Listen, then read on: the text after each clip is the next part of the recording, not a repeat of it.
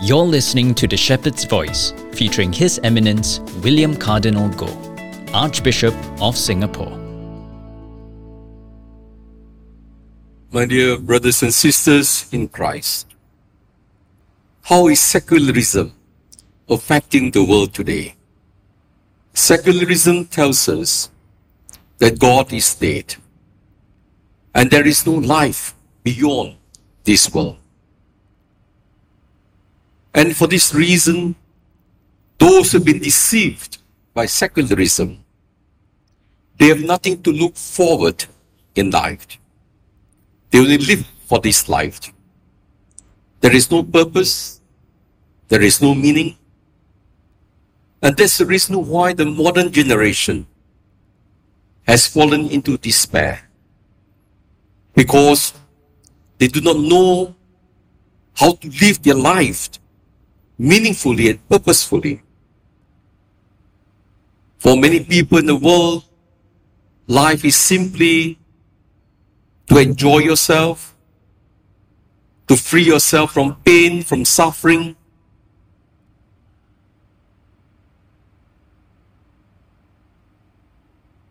And that is what life is all about.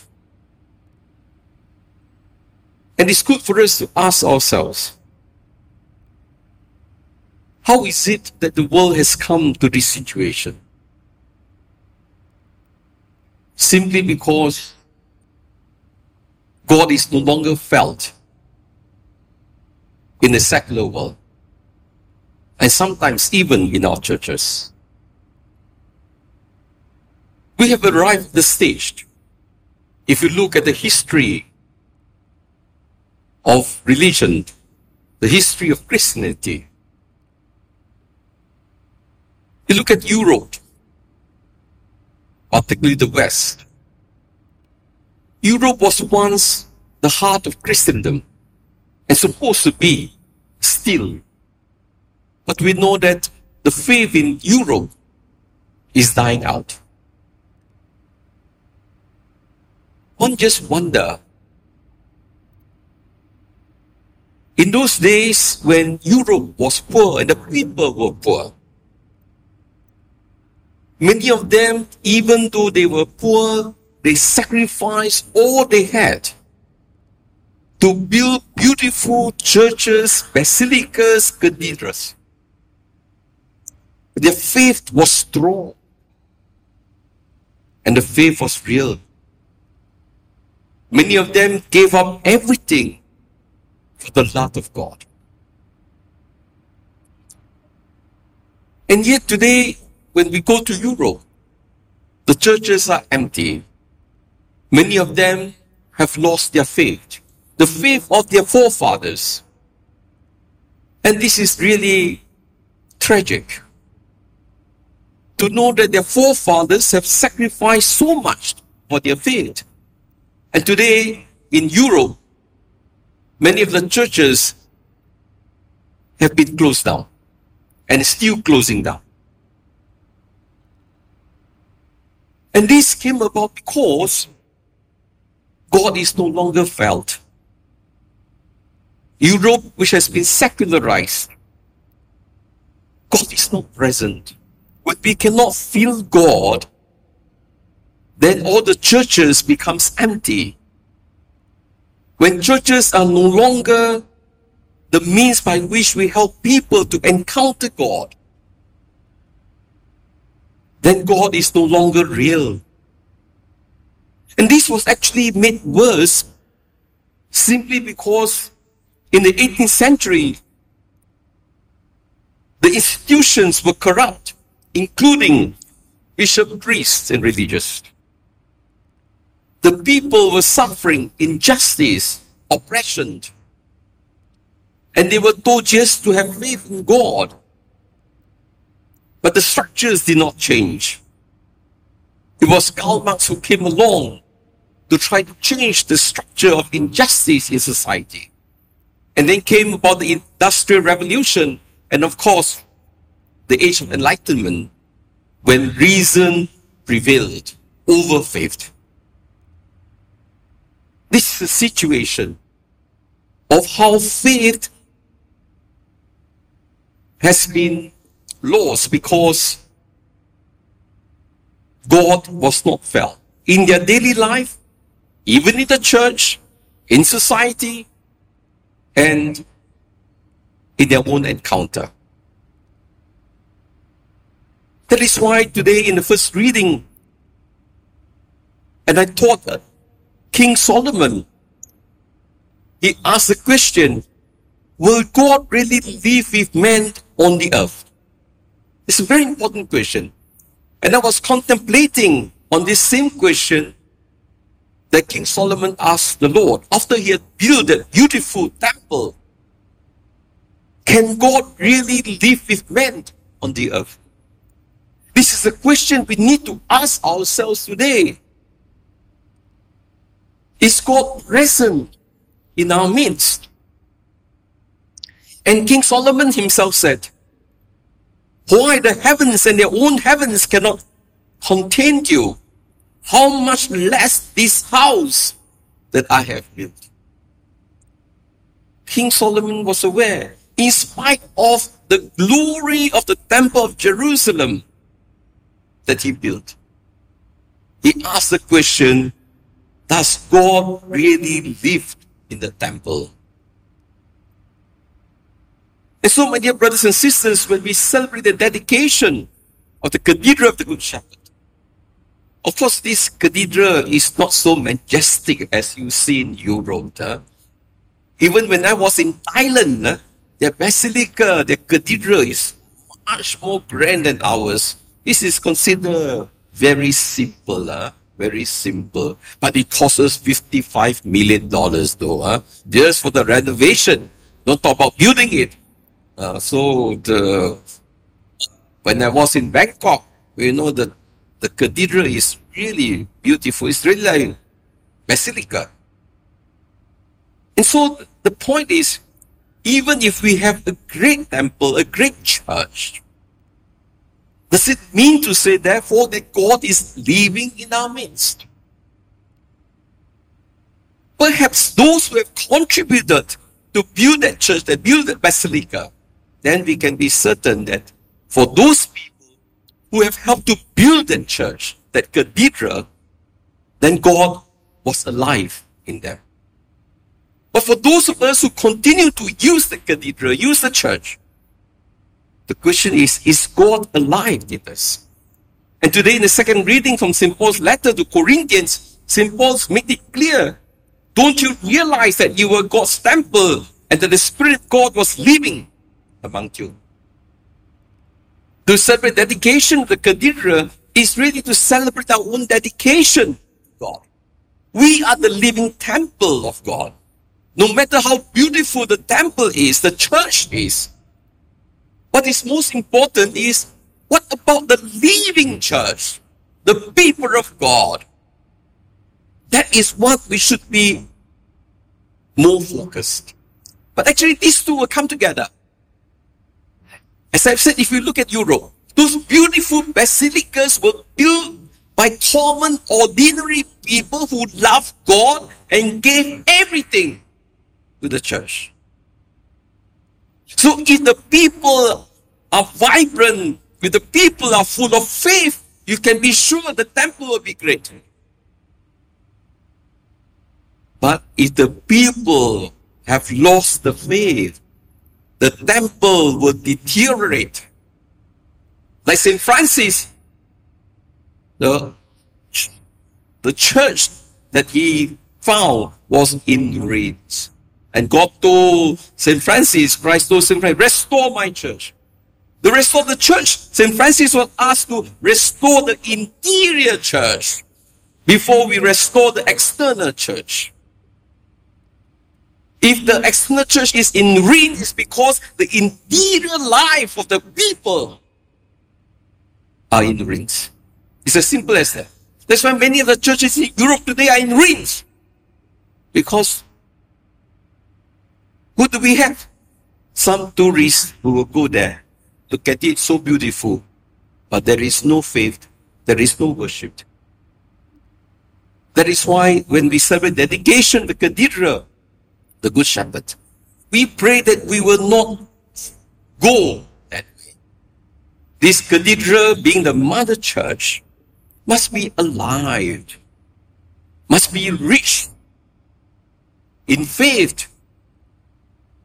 The mother church of this archdiocese, therefore, must be the model of how a church is to function, how we build ourselves up as a community of faith.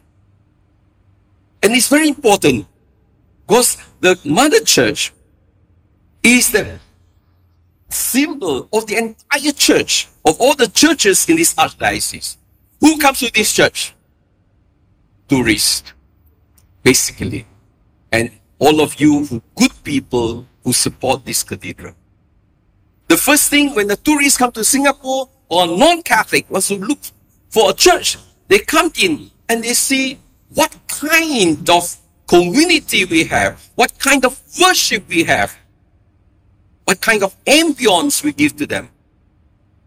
Are we a welcoming church? Are we an inclusive church? Are we a church with great hospitality? Are we a witnessing church? Are we a church that is anointed? That is what people are looking for. If you come to a church where there is no one, you come to a church that you don't feel welcome, then of course, eventually the church will go down. My dear brothers and sisters, we need to be very conscious of this. If we are not careful, we will follow the way of the churches in Europe. We have really lost one beautiful church. Our chapel opposite Chimes, opposite my house. We lost it because why? We have no money. And now, Chimes is a secular place. And people write to me to complain, how could you allow such things? Hello, we don't own the place, don't talk too much. If you want, you can buy back for us. We will review as a church. If you're not happy, you buy back for us. I will send Father Jude there. Of course. And be careful, because the next church that goes that way will be St. Louis Church. We have just spent, I think, 25 million to renovate that church. But if we do not keep the faith alive, we might also lose the church. Because 10 years' time, the lease is up. My dear brothers and sisters, it's important therefore to ask ourselves, how then do we build the church of Christ? Today the gospel makes it clear, St. Paul makes it clear, there is no other foundation. This foundation must be laid in Jesus Christ. To build the church is to build the people in faith, to help them to encounter Jesus. Like St. Peter, you are the Christ, the Son of the living God. Unless our faith is founded in this utter conviction that Jesus is the living God, we will not surrender our lives to Him. We will not walk by the gospel. We will not trust in His divine providence. St. Peter, the apostles were willing to give their life for Jesus simply because they came to discover that He is the Christ, the Son of the living God. And this cannot be just an intellectual assent. It must be a confession of the heart. If you believe that Jesus is the Christ, the Son of the living God, then we will never have any fear that God will be with us until the end of time. So it's important, therefore, as a cathedral, how can we help people to encounter God? There are many things we can do. Having a rich, beautiful liturgy that is basic, fundamental. The sacrament reconciliation for helping people to encounter God's love and mercy. Beyond the liturgy, we have devotions, we have holy hour, we have perpetual adoration. All these things are means by which we help people to encounter God. And of course, other ways of helping people to grow in the knowledge of God through formation, through talks, through sessions, and all these things. There's so many things actually as a cathedral. I would like to see things happening. But priests are limited resources. That is why we need people like you. We need more people to serve in the mother church. Because in order to really portray and to give a good, you can say, image of what the church is, then the mother church must be alive. We need people to organize programs, RCIA, devotions. Many young people in SMU. There are so many things we could do. There are visitors coming here. Who welcomes the visitors today? There are many tourists. The people, they want to come to church. Who is there to receive them? So we are missing all these golden opportunities to help people to encounter God. And of course, having all these, you can say, facilities, all these activities requires manpower. That is why I'm very grateful to all of you for supporting the mother church. Because none of you is a parishioner here, strictly speaking. None of you. Because you all belong to the parish. This is not the parish. You have come to offer your service, your love for the mother church. I know this is a weekday evening and the church is not too bad. It's 2/3 full, I think. Yeah, still not too bad. Considering the fact it is not a parish. And I'm really grateful for the many things, the sacrifices that you have made. During the COVID, for today, yesterday, we don't know, about 3 years ago, on this day, I said the last mass and we closed all our churches. The choir, the St. Gregory choir, they've been doing online mass 2 years faithfully. When I was celebrating altar service, Jivon became famous because he was only serving me for all the big masses.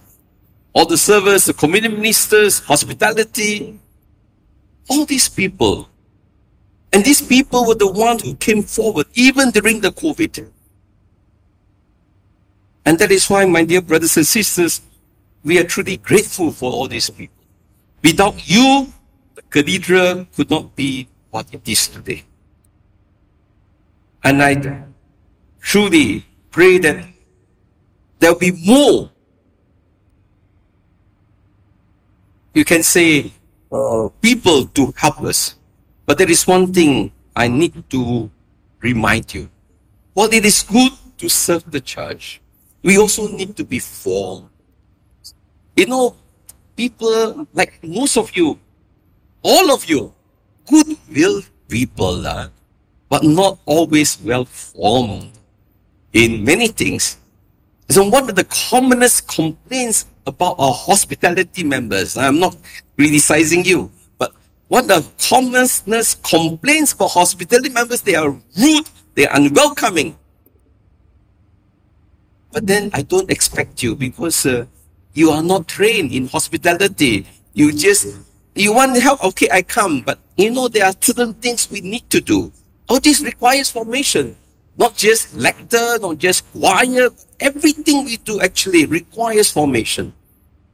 If we don't provide formation, then of course, some of us will not be able to do what we are called to do. Especially those of you in hospitality. Very difficult work because they're dealing with our lay people. Oh, very demanding. So they are rude. Actually, it's not we are rude. They are rude.